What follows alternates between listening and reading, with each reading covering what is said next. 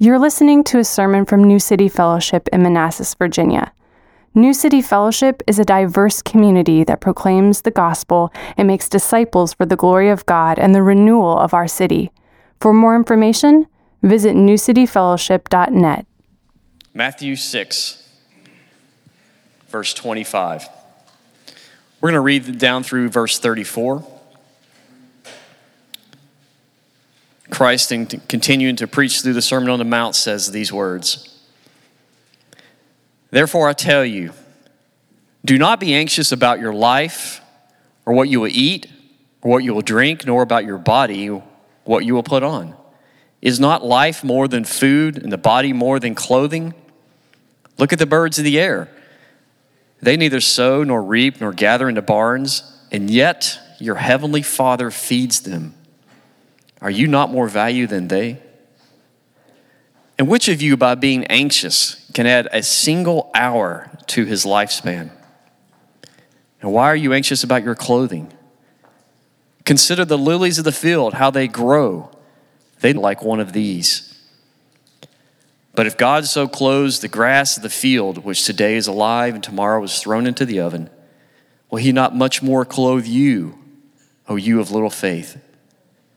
Therefore, do not be anxious, saying, what shall we eat, or what shall we drink, or what shall we wear? For the Gentiles seek after these things, and your heavenly Father knows that you need them all. But seek first the kingdom of God and his righteousness, and all these things will be added to you.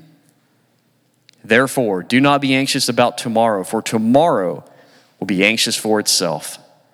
Sufficient for the day is its own trouble. Thanks be to God for his word and the reading of it. Hey, good morning, everyone. Good to see you all. My name is Brian Gurney. I am one of the pastors here at the church. And it's a joy to be able to open up God's word before you. If you're following along very closely, we've been going through the Sermon on the Mount. And if you remember last week, we were actually in chapter 7, but we're just doing a little bit of double back in because of some snow. This got pushed a month. So let's just hope that that extra month of my prep is good for you. Amen. Let me pray for us, and then we'll jump into God's word. Father, I thank you for your graciousness in gathering us here today. Lord, I thank you that Lord, we can sing these songs, proclaiming these truths about you, singing them to you, but also we're encouraged. Lord, in your word, it says that when we sing psalms, hymns, and spiritual songs, we're encouraging and admonishing one another in that. And so, Father, I thank you that the fullness of our collective voice this morning was encouraging to us. I pray, Lord, it was a sweet aroma to you. God, I thank you that this is the day you have made, that you have gathered us here to expound your word, to understand it, and ultimately to know you. It's not enough for us to just know the words. That you would speak through me, Lord, in some small way at least. Please, Father, use these words. I pray, Lord, if there's anything that's not of you, just snatch it away. Lord, I just humbly come before you and ask, Lord, that your Holy Spirit would encourage us, would convict us, would fill us. Lord, the scriptures speak a lot to this idea of anxiety. And in Philippians chapter 4, it says that when we submit our requests to you, that you provide a peace that surpasses all understanding. And so, Lord, I pray right now you would give that peace. Lord, fulfill your end of the bargain. Lord, fulfill your promise before us, we ask, in giving us your peace. And we ask this in Jesus' name. Amen. Hey, it's a joy to be able to be with you talking about anxiety because I think it's something that we all need to hear about. No doubt all of us have felt anxiety at some point or another. In fact, I think it's a familiar emotion, and let me prove it to you. I think I can give you a little bit of anxiety with a story. They always say in preaching, you're supposed to connect with people's emotions. I don't think they meant fear, but let's see.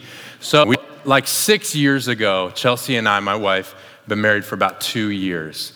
And we decided we needed a little getaway. We needed some time to spend together, to connect. You know what I'm talking about. So we went up to an Airbnb right off of the Chesapeake Bay, which is, if you're familiar with it, if you can imagine, we found this little Airbnb. It's looking out on the water. It was gorgeous. Such an awesome little find. Had a little pier going out on the water. The Chesapeake Bay at that place, at least, is huge. I mean, it doesn't just look like this little bit of water. It's like a big old thing.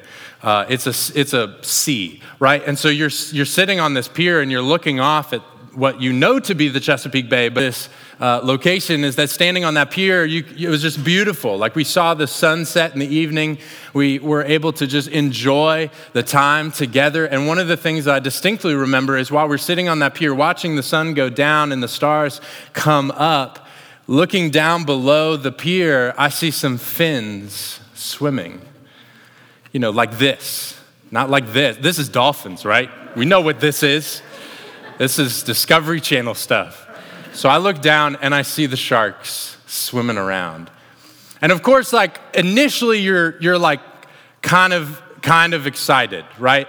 You're a little curious. Like I've never really, we're East Coast. I've never experienced sharks swimming underneath a pier with me. So we're sort of like, okay, what can we do to sort of like, get them to do some stuff and come to the surface? We want to see them.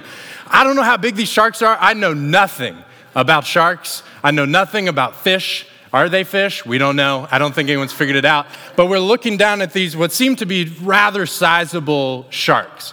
Now, in that moment, I think what we were feeling was a bit of like excitement, a bit of like, oh, this is a cool spot. Like we found an Airbnb, has a pier looking out on this beautiful big body of water, and there's some sharks swimming under us. How dope is that? Well, that was that. We decided, okay, well, they have nothing else for us. So we went to bed, wake up the next morning, have a great breakfast. Somewhere around like 10:30, 11, we find out that the Airbnb host has graciously provided us with some kayaks. And so we think, oh, what a perfect thing to add on to that great night is get in some kayaks. So they have 2 kayaks. They are single-man kayaks. And if you're familiar, you do this whole deal with the oar, right? That's what it's called. So we get in the kayaks and we start out into this big ocean that is the Chesapeake Bay. And we think certainly this is safe as it gets. Like we are really close to the shore. It's just the bay. Like worst thing that happens is I fall in and I come up with a third eye, right? Like that's the worst thing about the Chesapeake Bay. So we're kind of hugging the coast a little bit. And I'm in front of Chelsea and Chelsea is behind me. And we are going and we are getting our exercise in. We're enjoying the view, all of that. It's a beautiful, crisp, maybe a couple miles. I'm not sure exactly. I turn back around because I sense that, hey, we might want to turn back. I don't know if I have even the energy to even get back at this point. So I look back at my wife and I just see a familiar scene. Instead of a pier though, it's sharks swimming around Chelsea. She is in her little kayak and she is loving it. And there are sharks swimming around her. So I look over at her, she's happy. I kind of, I'm like, this could go wrong. So I look and I don't want to freak her out because we're on it's a shaky kayak. I don't want to freak her out. I don't want to cause her to panic. So I look at her and I just calmly say, hey, Chelsea, we're going to turn around now. We're going to go. I'm not lying. You can ask Chelsea. This is really how I said it. We're going to head back to the house. I think that's a good idea. Also, there are sharks swimming around you. And she looks at me like, what? Like, how could you not tell me there are sharks swimming? And all of a sudden, I can just see, and like she starts to breathe heavily. She starts to get like nervous because there's danger. I mean, there are sharks. We don't know what kind of sharks they are, but I would assume great white sharks. And they are swimming around, and she is freaking out. So we kind of turn that little kayak around very slowly and very cautiously so she doesn't do a little Eskimo roll underneath. And then we slowly make our way back to that pier. And then I have my own experience of anxiety as we're swimming back because I'm thinking about, man, I think I did something wrong here, and I wonder what she will say to me later. So we're all feeling a bit anxious.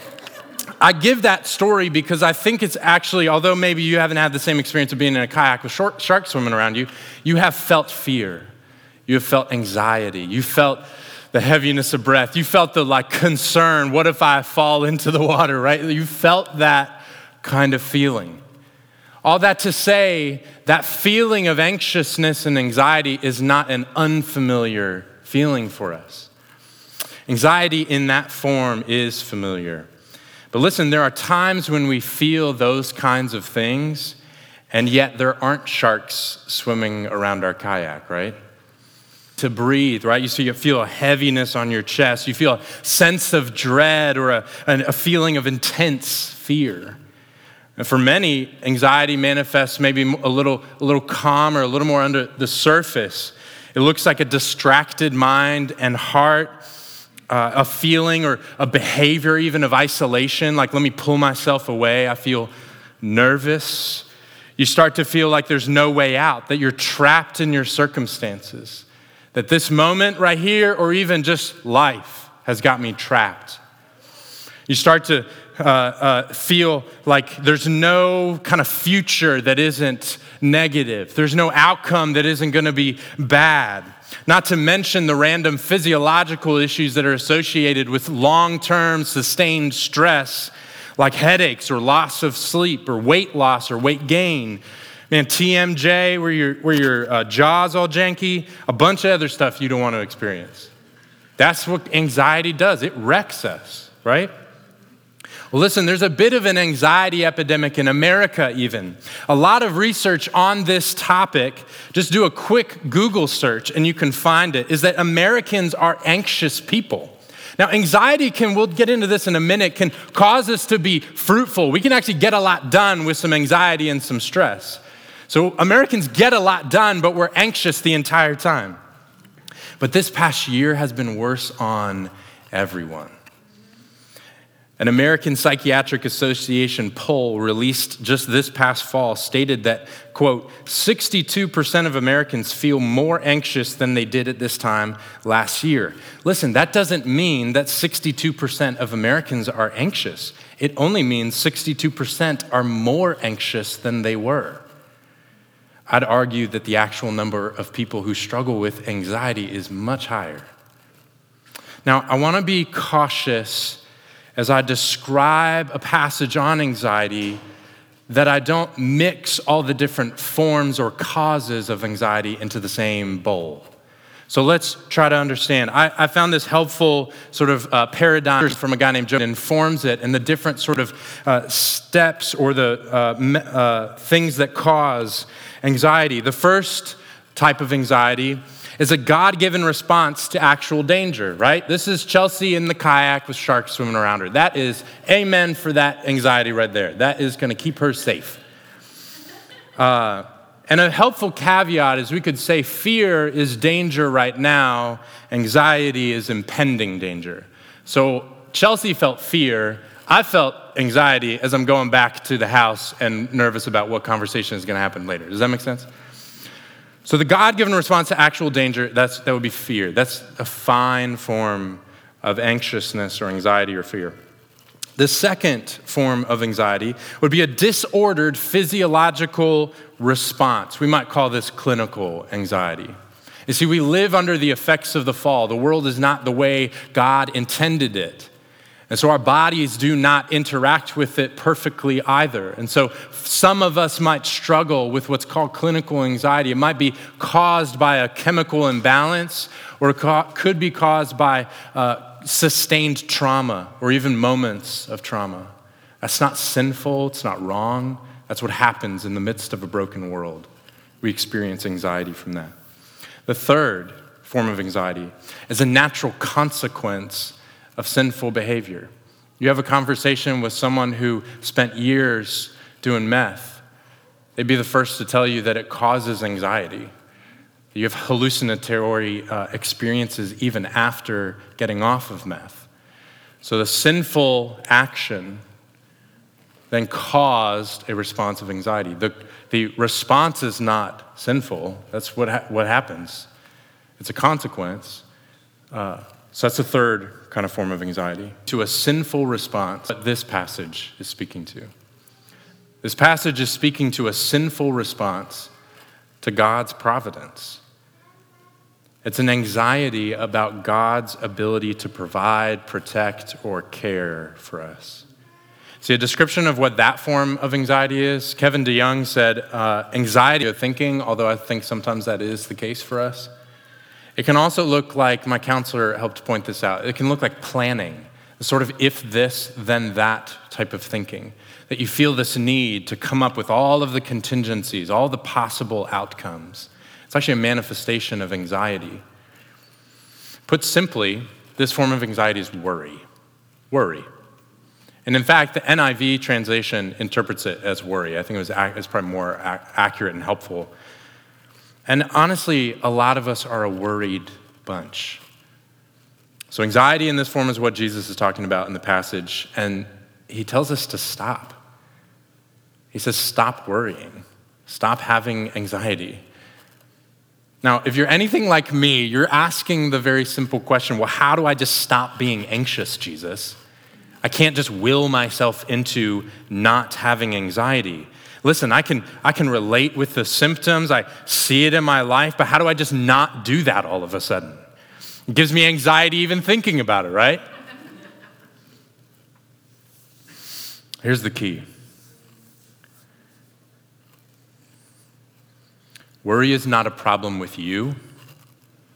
It's a problem you have with God. Worry is not a problem with you. It's a problem you have with God. Now, that was a hard statement. So now let me spend the rest of my time with you explaining what I mean. First, we're going to look at what Jesus says that we're anxious about. And then we're going to attempt to diagnose why we're anxious even. And then we'll be able to see how we deal with our anxiety. So keep your Bibles open. We're going to be jumping around the text a bit. So first, we're going to start with what are we anxious about? In context, especially since it's been a month since we were there, prior to this text in chapter 6, Jesus is talking to everyone through his Sermon on the Mount that, listen, hey, focusing your life solely on building wealth is like serving the God of money. And Jesus says, no, you can't serve two masters. You got to lay that thing down. You got to find your treasure in the Lord. Because where your treasure is, there your heart will be also. So Jesus was diagnosing those of us whose treasure, our value, our worship is misplaced in wealth. So then verse 25 happens and he says, so therefore, do not be anxious. So Jesus is now transitioning to say, don't even misplace your worship on basic essentials of life. Don't let what you eat, drink, or what you wear consume you either. So Jesus is just saying the whole thing, whether it's wealth or it's basic needs, none of it is going to consume all of your worship, your value, and your life. So then verse 25, let's read it out loud. It says, therefore I tell you, do not be anxious about your life, what you will eat or what you will drink, nor about your body, what you will put on. Is not life more than food and the body more than clothing? Why does Jesus bring up these three things? Why these three things of all of the things? What's significant about them? Well, first of all, eating, drinking, and clothing are all necessary components of life. They are all essentials, meaning they're needed for just everyday living. And what Jesus is saying is don't be anxious about this life, just normal life things. And in some ways, it's a greater to lesser argument. Listen, he just finished saying, don't center your life on building treasure on this earth. And then he says, don't even be anxious about basic essentials. Jesus is saying, do not be anxious 3 times in this passage. Clearly, he wants us to stop worrying. But listen, we have all experienced anxiety around basic needs or wants in our life. Some of you here right now are feeling intense levels of anxiety, check to paycheck. A roof over your head, paying the mortgage, paying the rent. You might feel anxious about your job security. We all got to make some money, right? But COVID has certainly thrown a wrench in that for a whole bunch of people. You might feel intense anxiety around job security. You might feel anxiety around trying to find a spouse. It's a good thing. You want to be able to find a spouse that you might marry. Maybe you got pressure from your folks. They're asking that question every time you see them. You met anyone yet? Or you're struggling with loneliness. You feel anxious because you know it's a struggle being lonely. Your prospects feel slim. Maybe you're anxious about how your kids are going to turn out. Either your parenting mess is going to mess them up, or their own personality is, right? You feel anxious about it. Like, I'm either going to screw you up or you're just already screwed up. You can feel anxious about that. What about the anxiety that comes from getting a rough diagnosis at the doctor? It's an intense level of anxiety, maybe for a family member. Or maybe even worse, you got some anxiety because you got a symptom and no doctor can figure it out. And so now you are planning, if this, then that kind of thinking. I got to Google everything. I got to figure this out. It's anxiety. What about the anxiety you can feel when there's relational conflict in your life? There's tension in the marriage, in the friendship. You feel anxiety even being with the person. I want you to do some reflection right now, right where you are. What is it that worries you? What is giving you anxiety right now? What keeps consuming your conversations and makes you feel like you need to process? Just got another night of processing together. Who can say one thing to you and your whole week is consumed by it? It's probably where your anxiety lies. What thing has the ability to wake you up in the middle of the night and then keep your mind go blank? There's probably some anxiety there. Is it finances, relationships, health, housing, your current job or your future one? Is it being known by other people, being forgotten by them, not needed? Is it being rejected, being controlled, manipulated, being a failure? What gives you anxiety? Listen, I would never say I struggled with anxiety until this year. In fact, I probably had a little bit of judgmentalism towards people who did, because I thought they were weak, honestly. I just always felt like I was tougher. I could deal with it. I could tough it out. I have more perseverance than the next person. I always wanted to be strong. It's an idol. Man, I threw my back out yesterday, and I feel like I can't do anything. And I'm like, I can do anything. I tried to go skateboarding with my neighbor. What is that? That's ridiculous. Well, somewhere around like January, February, we had an extended family sort of crisis. And my family was sort of just brought into it. And it was incredibly heavy and stressful. And some of the idols that I have, like I have a need for control. I also don't like it when people are trying to get me to do things, all that kind of stuff. I don't like things I can't pin down. And it was so stressful.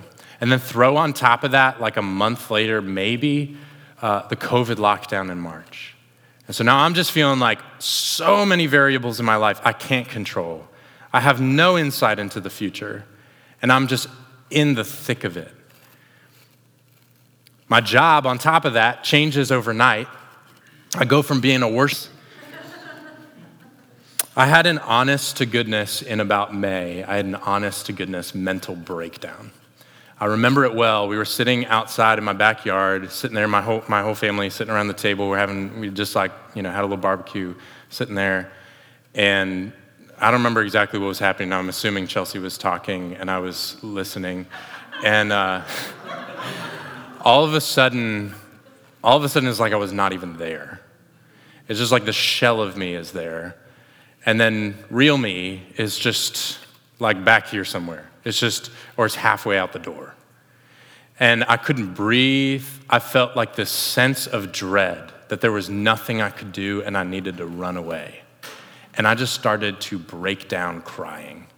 My 2-year-old daughter, who's about as empathetic as they come, goes, "Are you okay? Are you okay, Daddy? Are you okay?" And I was like, "I gotta go."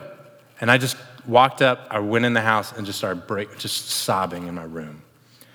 That's very inordinate for me. By God's grace, in May, I jumped into counseling by God's goodness. I had actually already been trying to pursue that. I jumped into counseling, and one of the first meetings, he asked me if I had ever experienced anxiety before. And I was like, "What? I'm not even experiencing anxiety now. I was having panic attacks, and it's just where I was at." The stressful circumstances honestly did not stop. It continued.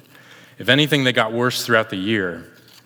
But it was walking through that experience of anxiety and starting to name it and be willing to name it that I ended up finding enormous healing and growth in Christ during that season. But I'm actually still struggling with it, to be vulnerable. I just still wrestle with anxiety. It's like a very unfamiliar emotion. I don't know what to do with it at times. It was always there. And now he won't let me bury it anymore. See, the Lord has freed me to not feel like I need to fix all the problems. That I don't got to resist the people who I feel like are trying to control me. See, the sweetest grace that God has given me is he's shown me this whole time that I was carrying anxiety, and then I can let that go before the Lord. I can trust him. The reason I share all of that is because I think there are some in the room who are like me. You don't think you struggle with anxiety. I think many of us do more than we think we do. I think we have anxieties at the very least. You have things that come up that worry you, that concern you, and it actually absorbs more of your life than you're willing to admit. Now, right here, right now, there might be some hard issues in your life, like money, job security, health, right? There might be some soft issues as well, like rejection, failure, grief, conflict. What gives you anxiety right now? Right now, as you sit in that chair and you reflect, what is the Spirit saying to you? What's giving you anxiety? I want you to have it in your mind because we're going to swing back to it a little bit later. So if that's what causes anxiety, or that's what is giving us anxiety, why? Why are we anxious? Well, Jesus gives us the answer pretty clearly in verse 30. Let's read it. He says, "But if God so clothes the grass of the field, which today is alive and tomorrow is thrown into the oven, will he not much more clothe you, O you of little faith?" It's a disordered belief. Let me explain. He frames this whole issue around the notion of faith. What we believe, I think, determines everything. I know this sounds like I'm just saying to you, if you're worried, just trust God more. Generally speaking, that's actually what God is saying to you through this text. But unlike that overgeneralized statement, Jesus, I think, helps us to see the root of our worry a lot clearer. Verse 25, let's go back to that. It gives us a few different examples of our disordered belief and how it manifests. He says, "Therefore I tell you, do not be anxious about your life, what you will eat or what you will drink, nor about your body, what you will put on. Is not life more than food, and the body more than clothing?" Here's the first disordered belief. It's that we believe that life, this life, is the chief concern. Some of us, a good portion of life is actually food. Your extended family, I know mine is completely built around meals together, right? But Jesus is saying something that's so much deeper than just a comment about food preoccupation. He's thinking of the categories of food, drink, and clothing because they're basic essentials in life. We already talked about that. But listen, we mistakenly believe that life is not more than these basic essentials. We can so easily be fooled into believing that this life is the most important part and not the life to come. See, verse 33 then goes on to say, "Seek first the kingdom of God and his righteousness, and all these things will be added to you." Jesus is saying that this life is not primarily about earthly concerns. It's so much more than that. I was recently listening to Tim Keller get interviewed, and for those of you who don't know, he was diagnosed with a pretty serious form of cancer. He's an older guy. He's walking through, death might be coming soon. And he was being asked to reflect on his experience of suffering with that cancer. And he said that it's shined a light on his earthly preoccupation, him and his wife, and said that they realized that they forgot that this earth can only ever be a taste of heaven. You know, trying to find the best vacation spot, trying to find the best restaurant, the best food, the perfect sunset. Those are all good things, but when that's the thing you're chasing, it's going to come up short. You see, we become so anxious and so worried and so consumed when we believe the lie that this life basically is it and that there's nothing else. The second disordered belief, the second thing that Jesus draws out for us is in verse 27. He says, "And which of you by being anxious can add a single hour to his span of life?" I love how obvious this question is. Jesus is basically saying, you got a belief that your anxiety actually fixes the problem, that it actually does something. And who in their right mind would hear that from Jesus and then be like, no, it definitely has helped. No, you're not going to say that. We at least functionally can believe that we are helping the problem through obsessing over it. But why? It's because we mistakenly believe that worrying solves the issue, that we convince ourselves that it's at least doing some good. And maybe growing up in your chaotic home life, your uncertain financial state, or with your emotionally abusive parent or spouse, you've learned that worrying helps you problem solve or think ahead or dodge the real trap. And first of all, listen to me, if you've spent time in some of those types of contexts, know that the layers of the onion don't come off easily. You might need someone else, like a mentor, a biblical counselor, a licensed professional counselor, to be able to weigh in on some of those heavy, traumatic circumstances. However, just because you've come to believe that you can fix the problem when you leverage your anxiety does not mean that you should.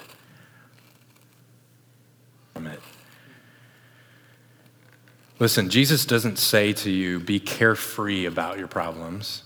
He just questions the effectiveness of anxiety in dealing with them, which really leads Jesus to his next disordered belief about why we are anxious, which comes up in the three different examples. Verse 26, he says, "Look at the birds of the air. They neither sow nor reap nor gather into barns, and yet your heavenly Father feeds them. Are you not of more value than they?"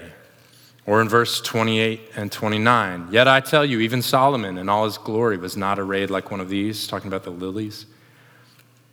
"But if God so clothes the grass of the field, which today is alive and tomorrow is thrown into the oven, will he not much more clothe you, O you of little faith?"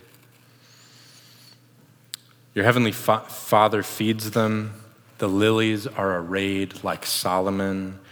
God clothes the grass. What's the disordered belief here? It's the belief that you're in control, that you handle the whole thing. One of our biggest struggles with anxiety, I know it's mine, comes from a mistaken belief that we are in control.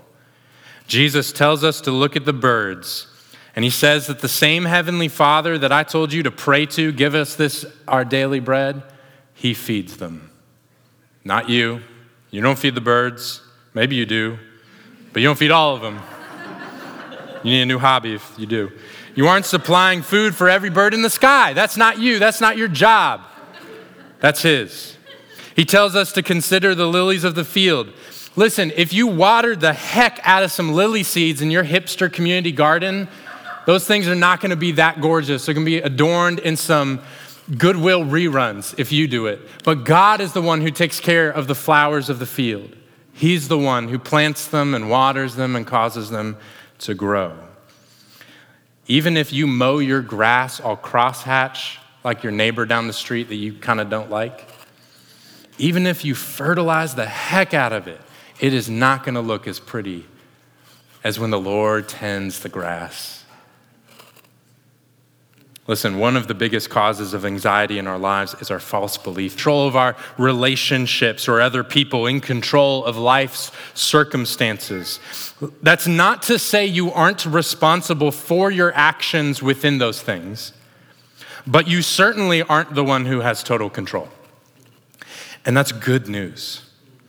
Listen, as soon as we slip into the belief that we can control outcomes, we slip into idolatry, and it's not long before you hear the words, "Did God really say?" And in an effort to be like God, we'll take and we'll eat and we'll reject our need for God. So what do these false beliefs demonstrate? They demonstrate a lack of faith, more specifically, a lack of trust. Put simply, when we are knee-deep in worry and anxiety in the form that this passage is speaking to, it's because we don't trust God with the outcomes, with our problems or even the basic needs in our life. We don't trust that he's really going to do it. And I think it's, all of our anxiety and worry, which I do believe flow out of disordered beliefs, they can't be solved by simply willing ourselves into trusting God more, right? I mentioned that earlier. That's why offering that overly simplistic phrase, just trust God more, feels so hollow and not helpful. It doesn't ultimately work to quell the anxiety. It's like saying, here's the key without telling someone where the lock is. I think Jesus gives us the key and then he shows us where the lock is. Because listen, do we doubt his ability to provide? I actually don't think so. I think that we doubt his ability or his desire to provide for me. Verse 26, Jesus says, look at the birds. Father feeds them. Are you not of more value than they? Do you realize how valuable you are to the Lord? Not just corporately, like in a Genesis 1, he created all things and it wasn't good yet, and then he created man and female in his image, and then he proclaimed it all as very good, the sort of capstone to his creation. He values mankind, but I mean specifically, like to you. Do you believe and know that he values you? That's just one verse in Matthew chapter 3, verse 17. It's the baptism of Jesus. Jesus is getting baptized, the heavens open, and the Father speaks and says, this is my beloved Son, with whom I am well pleased. Listen, last week, I believe it was, we just heard about our identity as sons and daughters in Christ. When the Father says that about Jesus, it's his Son with whom I'm well pleased, that is true of you through Christ. Or think about Revelation chapter 1, verse 5, when it says, Jesus Christ, the faithful witness, the firstborn of the dead and the ruler of kings on earth, to him who loves us and has freed us from our sins by his blood and made us a kingdom, priests to his God and Father. To him be glory and dominion forever and ever. Sometimes our lack of trust in the Lord is because there's a padlock hanging around our value to the Lord. But Scripture says you are valuable to the Lord. So of course he would provide for you. Secondly, Jesus says, consider the lilies in verse 28. He says, why are you anxious about clothing? Consider the lilies of the field, how they grow. They neither toil nor spin. Yet I tell you, even Solomon in all of his glory was not arrayed like one of these. He goes on to say, but if God so clothes the grass of the field, which today is alive and tomorrow is thrown into the oven, will he not much more clothe you, O you of little faith?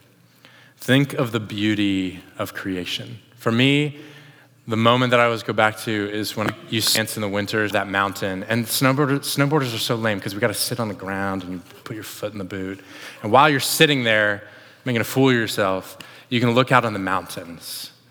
You can look out on this gorgeous view. The cold air in my lungs is so refreshing to me. And I just think to myself, man, the God who made all of that, demonstrated his love for me by sending Jesus to live a righteous life on my behalf, to suffer and die on a cross in my place as a guilty rebel against God. And then he rose from the grave. He ascended into heaven, and now he sits at the right hand of the Father as a mediator for me. You see, he chose to show me his grace by waking up my dead heart, and he offered me salvation through faith in him so that I could then join with the prophet Isaiah in chapter 61, verse 10, in saying, I will greatly rejoice in the Lord. My soul shall exult in my God, for he has clothed me with his garments of salvation. He has covered me with the robe of righteousness. The Lord doesn't just clothe you, he readies you for glory.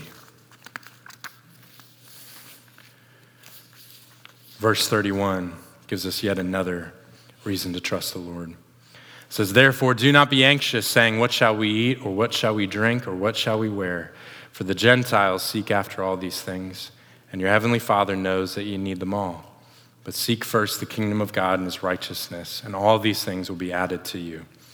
Your heavenly Father knows that you need them. So your heavenly Father knows that you need these things: eating, drinking, clothing, basic needs in life. And he promises to provide them for you to live. Now you might be saying, well, what about Christian martyrs? What about Christians who have died of hunger or thirst or hypothermia? I thought the Lord was going to provide all of that. But the fact of the matter is, he doesn't always will us to live. The Lord does not promise long life or a lack of suffering. Verse 34 at the end of the text says, sufficient for the day are its own troubles. Jesus is acknowledging that you live in a world of trouble. But he does promise that while you're in it, he will provide. And when, in his timing, he wants you to experience the beauty of no trouble, no pain, no suffering, no issues, he will bring you home to be with him in glory in a kingdom of beauty that has no end. Which is why in verse 33, he calls us to seek his kingdom. See, our greatest anxiety is not finances or food or clothing or any other worry in this life, although it might feel like it is. Our greatest anxiety really actually is death. The worry over where will I spend eternity, or what will be God's judgment of me when I stand before his throne in the last day. Did I really have enough faith to be saved? Those anxieties are fully answered in Jesus. Romans 10, chapter 9 says, if you confess with your mouth that Jesus is Lord, and you believe in your heart that God raised him from the dead, you will be saved. Simply by faith in Jesus Christ as Lord and risen from the dead, you are saved. You're saved. And on the last day, you will stand before God's throne, and everything you have ever done will be laid bare. And yet, because of your faith in Jesus, the punishment is paid for, and the judge renders you forgiven of your debt, judged now as righteous, and you will spend an eternity with the moment to remember that Jesus said here, take, eat. This is my body and blood that was offered for your redemption, so that you would be clothed in righteousness, the ultimate provision. When Jesus says to us, seek first the kingdom of God, he's showing you that the gospel says you're here on earth temporarily, but you'll be in eternity forever. So orient your heart that way. But listen, for some of you here, you're not really processing, where will I go when I die? Like when I said that's our greatest anxiety, you shrugged me off and you checked out for a bit. Well, I want to just ask you to check back in, because you're probably, just like so many of us, thinking of the anxieties here and now. But here's what I would ask of you. Christianity presents a God who caused the universe to exist, and he caused us to exist, and is also at the same time intimately aware of our everyday needs. That's who God is. Not only that, but the Bible says he's even sympathetic to our suffering. Jesus, who is God, became a man and had every opportunity to be anxious or to worry as we did or do, but he didn't. The question I'd ask of you is, what other worldview or religion has nearly the same degree of self-sacrifice, concern for others, and a genuine life-giving love from their deity? Christianity would say the reason we all as humans even care about those things in the first place is because we were created by a God who is made of those things, who is by nature loving, self-giving, generous, and caring. And nowhere else is there a clearer picture of this than in Jesus. So rather than taking communion this morning, if you don't trust Christ as your Lord, man, I'd encourage you to reflect on the person of Jesus, who is the full embodiment of this providing, loving, caring. I want you to take a moment and to lay down your anxieties before him right now. Trust that he values you more than you could ever imagine, and he wants you to know that that anxiety is holding you back from enjoying the life-giving peace that comes from trusting God. Trusting God to be who he is and who he said he is, that he is in control and he is good. Let's pray.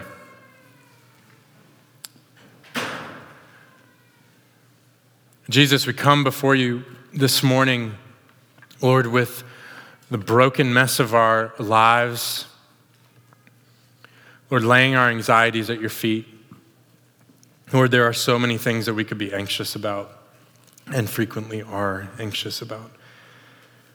And Jesus, we know what you have said here. And Lord, you invite us to trust you, that you trust, that you provide, that you're good, that you value us, that you love us. But Lord, our faith is weak.